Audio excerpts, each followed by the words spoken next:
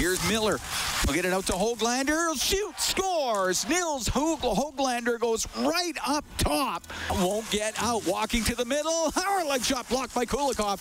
Here's Rathbone. Scores. Hamonic, he'll come in the save. No, it up in the air. Scores. Schmidt, he'll shoot it. That was blocked in front of the net. Now put on goal. Scores. And that's going to be it for Mikko Koskinen. Mike Smith's coming into the game. It's 4-0 for the Vancouver Canucks. I don't think I've ever seen that before, where teams had 4 shots on goal, 12 minutes of the game, and have scored on all 4 shots. First one was poor coverage, second one's a poor turnover, and the third and fourth one are poor, should have been saves from the goalie. So I don't know if I've ever seen that where your first 4 shots go in your net, so it's a big hole to jump out of. And Mikko Koskinen's performance the other night prompted this tweet from former Oilers goaltender Joaquin Gage. He wrote, "I always stopped the first one. It was the second, third, and fourth that were the problem." And Joaquin Gage joins us now as we get you ready for the Oilers and Canucks coming up at 8 o'clock. Weren't you a clever man, Joaquin? I didn't mean for that tweet to have that much legs. People seem to enjoy that a little bit too much for my liking, actually, Reed. I had second thoughts after I saw how many likes that got. Well, I think it was one of those things, all you could do was laugh after you saw it, though it was certainly no laughing matter for Mikko Koskinen. But, I mean, whether you play that position or not, and you did, you got to feel for him, and then he expresses his frustration with the stick. I mean, that's got to be just the worst feeling for a goalie, sitting there on the bench halfway through the first period, and you didn't even stop one. It's weird because as that was happening, I was trying to go into the memory banks and think of a time when maybe the first. I couldn't remember the first 2 going in. There must have been one time where it did happen, but definitely not 3 or 4.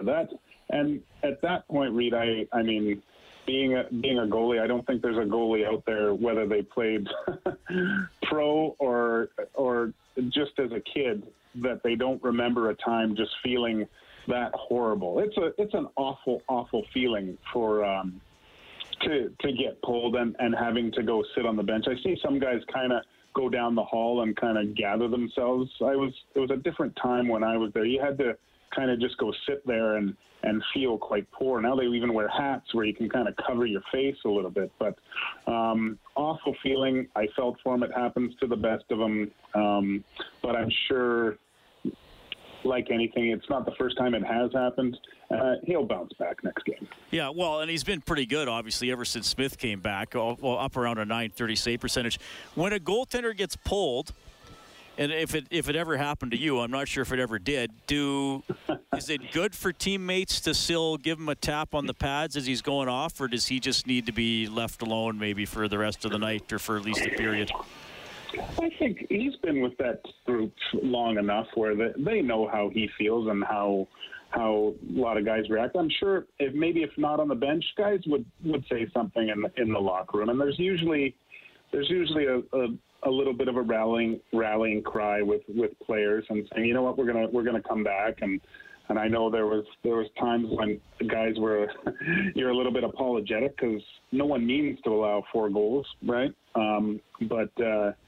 No, it's that's why you play the game of hockey. That's one of the main reasons you hear guys say, I miss the guys in the room. It's because of those situations, those bonding situations where guys bring you back up from when you're at your lowest. And you hear guys, I know ad nauseum, you win it as a team and you lose it as a team. And if anything, the Oilers have shown this year is a consistency to play as a group together when things are tough and when things are going good. So I'm sure he's got a lot of really good teammates around him that'll pull him through this. Joaquin Gage joining us on the Face-Off Show. Mike Smith, Jack and I were talking about him.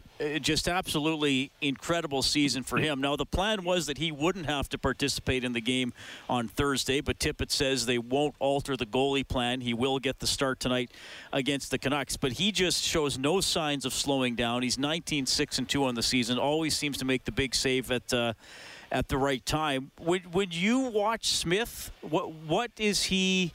I mean, we know he's stopping the puck, but it seems he provides more than that when he's in the net.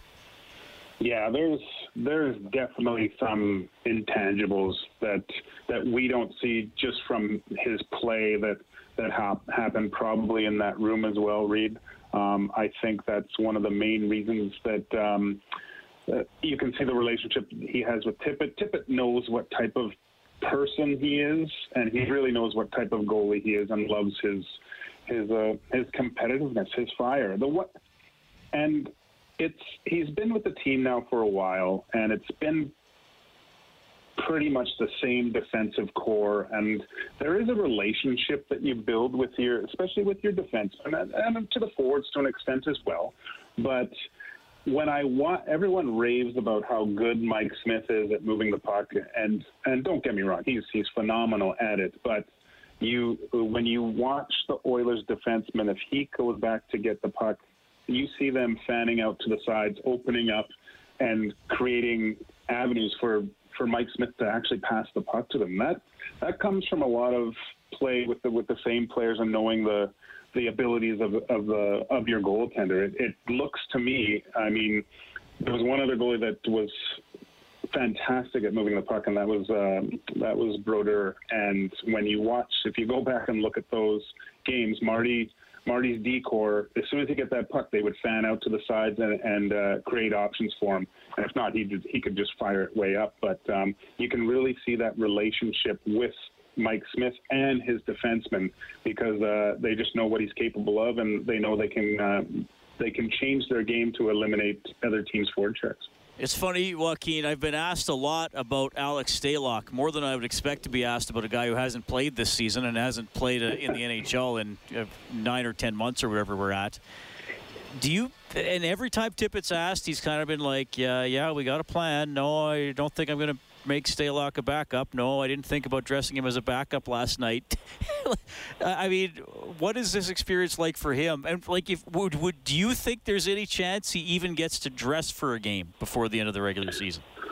I really don't think so now. I mean, I think for the most part it's because Oilers fans' memories are quite vivid of the bubble of last year in the playoffs, and I think the thinking is both goalies were average at best last year, and I think Oilers fans want to be more prepared than the actual coaching staff. And look, there was a time when they acquired Stalock, I thought let's get him in there and see what he can do, and that was essentially because I thought Mikko's game wasn't where it should be, and since that point, aside from last game, he's been really quite solid. And I don't think there's, barring an injury or something drastic really happening, I don't think we see Stalock until possibly next year at training camp. Yeah.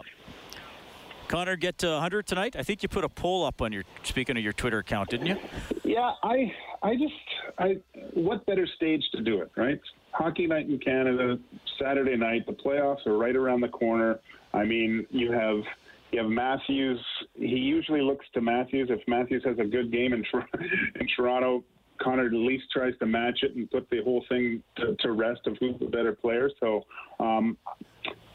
you can't say he won't, because he's averaging 3 points a night, it seems like, for the past month. So, and they're a little bit hungrier. They got beat last game, and they don't want to go into the playoffs like not firing on all cylinders. So I would look for Connor to have a really good game, but not just him. I would look for the whole Oilers lineup to be better than the last game for sure.